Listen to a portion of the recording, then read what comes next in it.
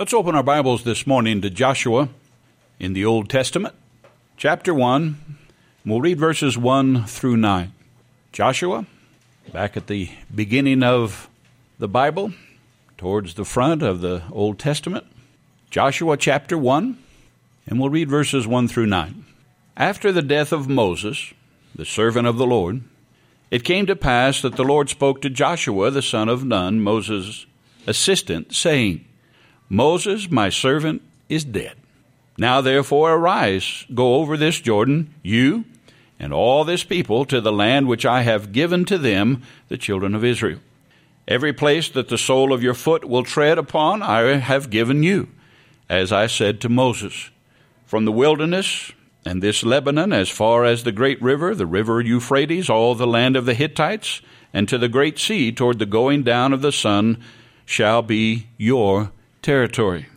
No man shall be able to stand before you all the days of your life. As I was with Moses, so I will be with you. I will not leave you nor forsake you. Be strong and of good courage.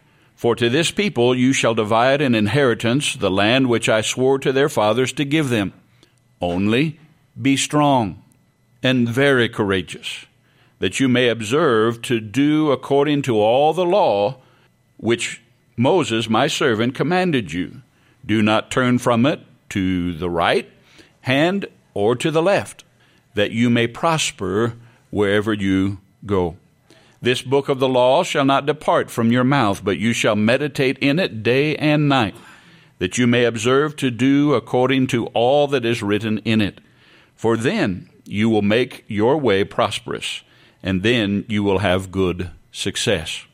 Have I not commanded you? Be strong and of good courage.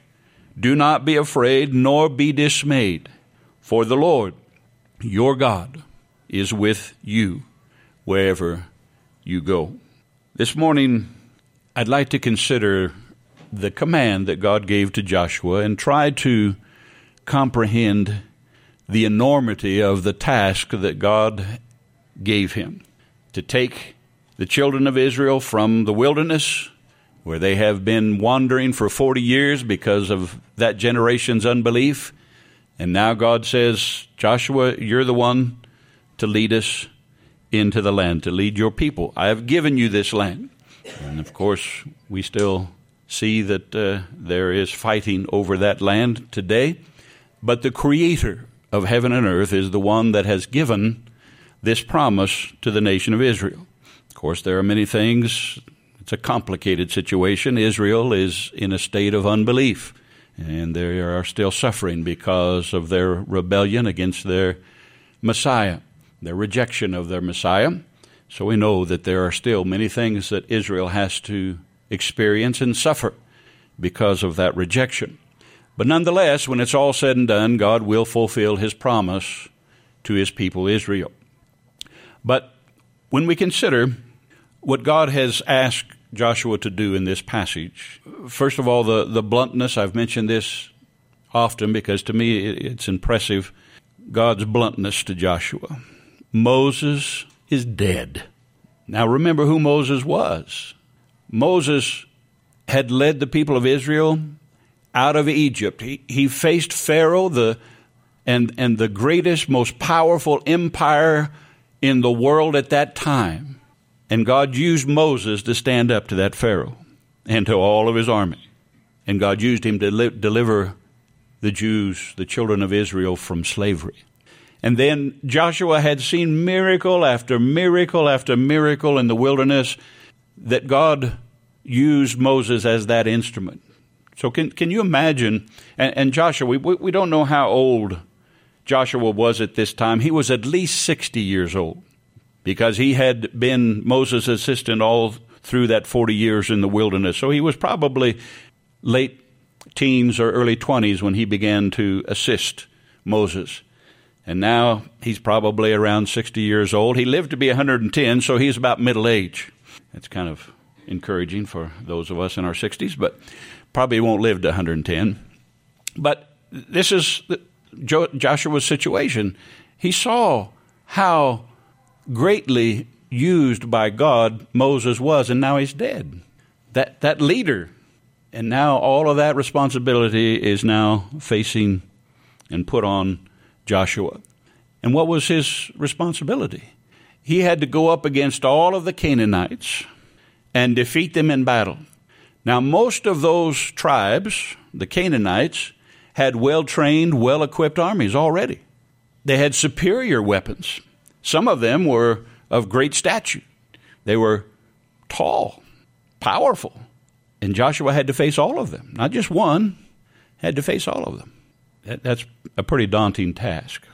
When we think of that, that's a Bible story. Isn't that wonderful? There were a lot of changes that took place in Joshua's life. There were a lot of things that God asked him to do that just seemed impossible. But if it's just a Bible story to us, then we're not going to benefit from this at all. But I want us to stop and think. There are so many of us that are going through things, changes in our life, circumstances, losses, difficult things that God seems to be leading us into, but it just seems impossible, that we need to learn to apply the same principles of faith that we see in Joshua's life. There are things that God told Joshua he needed to do to be prosperous and successful in doing the will of God. We need to do those exact same things if we're going to be successful in what God has given us to do. We can relate to Joshua's anxieties that he must have felt. The first task that he had to do was face Jericho, this walled city that nobody could conquer. He had to trust God that he was going to be able to do what God asked him to do.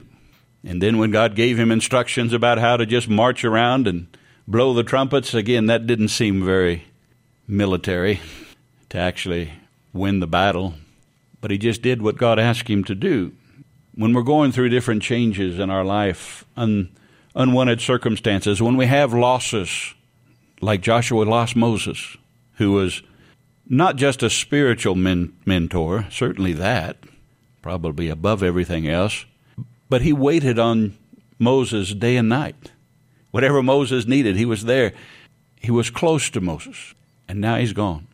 All of us can relate to losses like that, sometimes just those dear family relationships, and some spiritual mentors. What are we going to do now? What's going to happen to us now? But in those changes, what God told Joshua needs to comfort us. He said, Joshua, Moses is dead, but as I was with Moses, I will be with you. God's not dead. The same God that was faithful in Moses' life was going to show himself to be faithful in Joshua's life. And this is such a hard truth for us to learn. Our joy, our peace, our contentment is not found in friends. It's not found in family. It's not found in career, wealth, popularity. Our joy, our peace, our comfort is only found in the Lord.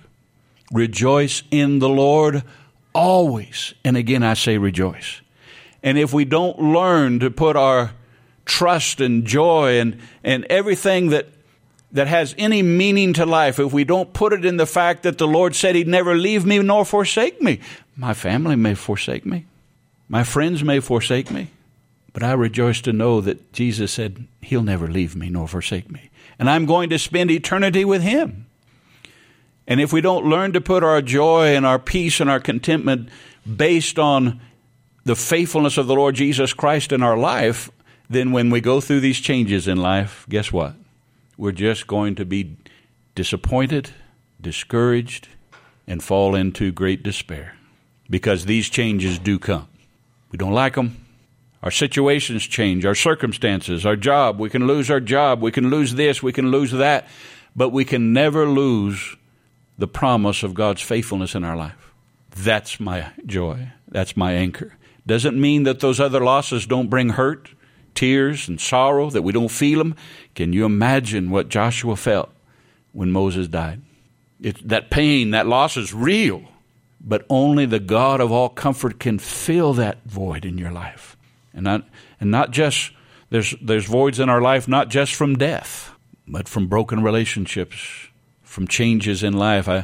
In all my ministry, I have dealt with older saints, and I've seen so many of them wrestle with They're not what they used to be. And that change is hard. And now as I'm kind of getting into that transition, I say, now I know what they were talking about. You're just not what you used to be. But that's all right, because Jesus is the same yesterday, today, and forever.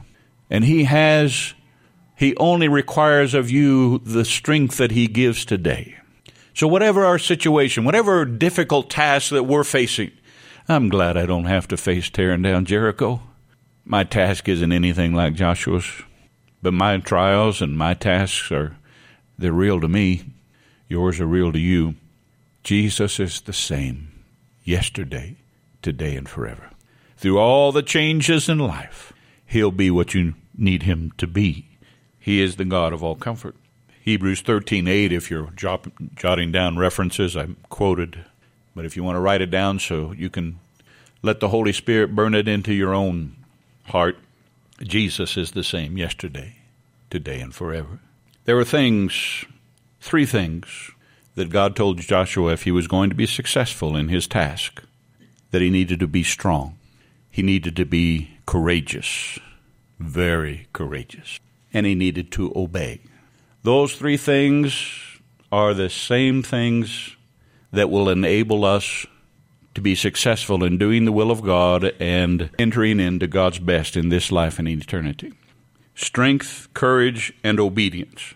He repeats them 3 times in this passage. Without these 3 things, there is no success in life. You can't truly enjoy lasting peace and contentment and prosperity, lasting eternal prosperity, without knowing and doing the will of God. And the only way we can do the will of God in this life, in these bodies, is to be strong, courageous, and obey. So whatever it is that's overwhelming you today, whatever task the Lord had called you to that may seem impossible, whatever trial or loss or change in your life that you're facing that just seems overwhelming, like the giants in the land of Canaan, whatever it is you're facing that would tend to overwhelm you and say, I just can't go on, I can't do that. Be strong, be courageous, and just obey God's word. It sounds oversimplified, but it's not. But let's consider what it means to be strong. Are we just talking about naturally being strong, emotionally strong? Because if that's the case, then I've already lost. Anybody else ever come to their wits' end and just say, that's it, I'm done? Yeah, I have. When I try to do things in my own strength. Many have told me over the years that, Brother Doug, I wish I could be that kind of Christian. I wish I could be a strong Christian, but I just can't. Not like so-and-so. That mentality, that way of thinking, do you realize what you're saying? You're saying that success in doing the will of God depends on human strength. That some people are just destined. They're just naturally stronger. And the reality is there are people that are just naturally, their personality is, they're strong emotionally. They can handle things, at least to a point, easier and better than others. And so, they're destined for success in the will of God. That's not what the Bible teaches. The word strong there in Joshua, it means to stand up and lay hold of something and to stubbornly not let go. That's what it means. It has the thought of power to persevere and to overcome. What are we laying hold of? Kind of have a picture of someone in a hurricane grabbing onto a pole and just holding on. There's not anything else they can do, or they're going to get blown away. They just grab to the pole and hang on. Who is it that we hold on? Who's our anchor? It's the Lord Jesus Christ. We stand up and say, I believe God. I believe what He said in His Word, that this is working for me and not against me. I don't see how, but I believe it. I'm going to stand on the Word of God, and I'm going to cling to it. I can't do anything else. I'm too weak to face this thing on my own, but He's my anchor. The word courage, it's similar to the word strong, but it has the thought of steadfastness, endurance, and persistence, with the added thought of being alert, to be courageous. There are many men that have, throughout history, have done some very heroic things. And many of them, in different ways, have stated, Courage is not the absence of fear, but courage is doing what needs to be done despite the fear. You're going to have questions when you face things that you don't want to face, when you face things that are overwhelming. To be courageous is just to be alert and to know that God will show himself faithful, to know there's an enemy that wants to destroy you, but simply endure. Wait on God. Wait for him to show himself faithful as you just cling to his promises. Be strong and be very courageous. In this same passage that we read, there are two negative phrases that are the opposite of strength and courage, and that is, don't be afraid. The word afraid means to be paralyzed with fear. It means to stand in awe of whatever it is that stands between you and doing the will of God. You stand in awe of that. Oh my, this is so overwhelming. This is so powerful. I can't overcome this. You stand in awe of that. That's what it means to be afraid. And when we are afraid of these changes that we go through in life or these losses, so what are we going to do now? We can just be paralyzed by fear. Paralyzed so that we can't move to do the will of God, to do what he's asked us to do. The word dismayed, be not afraid, be not dismayed. The word dismayed means to basically be flat on your face in fear of something. We need to stand in awe of our Lord. We need to fear the Lord in the sense that he's awesome. He is the Almighty God. That means there is no power, there is no circumstance, there is no situation, there is no enemy that's greater than he is. And if my loving Father allows these changes, allows these trials, these unwanted circumstances, if he allows them in my life, it's to work something good in me for eternity, something through me for eternity. And I'm just going to cling to that because I can't understand it. It hurts. I don't like it. But when it's all said and done, I'm going to give thanks to the Lord because he will show himself faithful. That's what Joshua had to do, facing that enormous task of defeating the Canaanites. In Psalm 147, we don't have time this morning, but verses 10 and 11, Psalm 147, verses 10 and 11, we understand that God does not expect us to be strong and courageous in our own abilities. Because he says in Psalm 147 that he does not delight in the strength of the horses, he takes no pleasure in the legs of a man. The Lord takes pleasure in those who fear him, in those who hope in his mercy. When you stand in awe of him instead of in awe of your problem or your circumstance or your situation, stand in awe of him. That's the strength. Isaiah 40 tells us that if we will learn to wait upon the Lord, those who have no strength will find strength. So here's the secret to being strong. It's not your strength. It's not your ability. It's not gritting your teeth and saying, I'm going to get through this. And if you've ever tried that, sooner or later you're going to be toothless, grinding your teeth, trying to be what God wants you to be. No, it's a matter of falling on your face before the Lord. Lord, I need your strength today. And it is a daily strength. If you think you're just going to get this supernatural strength in one dose and now you're good for the rest of your life, you're going to get knocked down again. I need you today. I need your strength today. They that wait upon the Lord. Whatever you're going through, whatever is overwhelming you, have you spent time in the presence of the Lord? Saying, Lord, I don't know if I can get through this. Whatever it is, I need your strength to get up and do what you want me to do today. Today. Tomorrow I'll be back. I'll be back tomorrow for more strength. Let's go back to Joshua chapter 5 this time, verses 13 to 15. I'm always a little amused at this passage and humbled at the same time. Joshua 5, 13 to 15. Right before Joshua was getting ready to enter in and have that first encounter in the land of Canaan with that great city Jericho, he had this experience. And it came to pass when Joshua was by Jericho that he lifted his eyes and looked, behold, a man stood opposite him with his sword drawn in his hand. And Joshua went to him and said to him, Are you for us or for our adversaries? And so he said, No. He didn't really answer the question, did he? No. But as commander of the army of the Lord, I have come now. As the Lord of hosts, as the Lord of the armies of heaven, the commander, I'm here.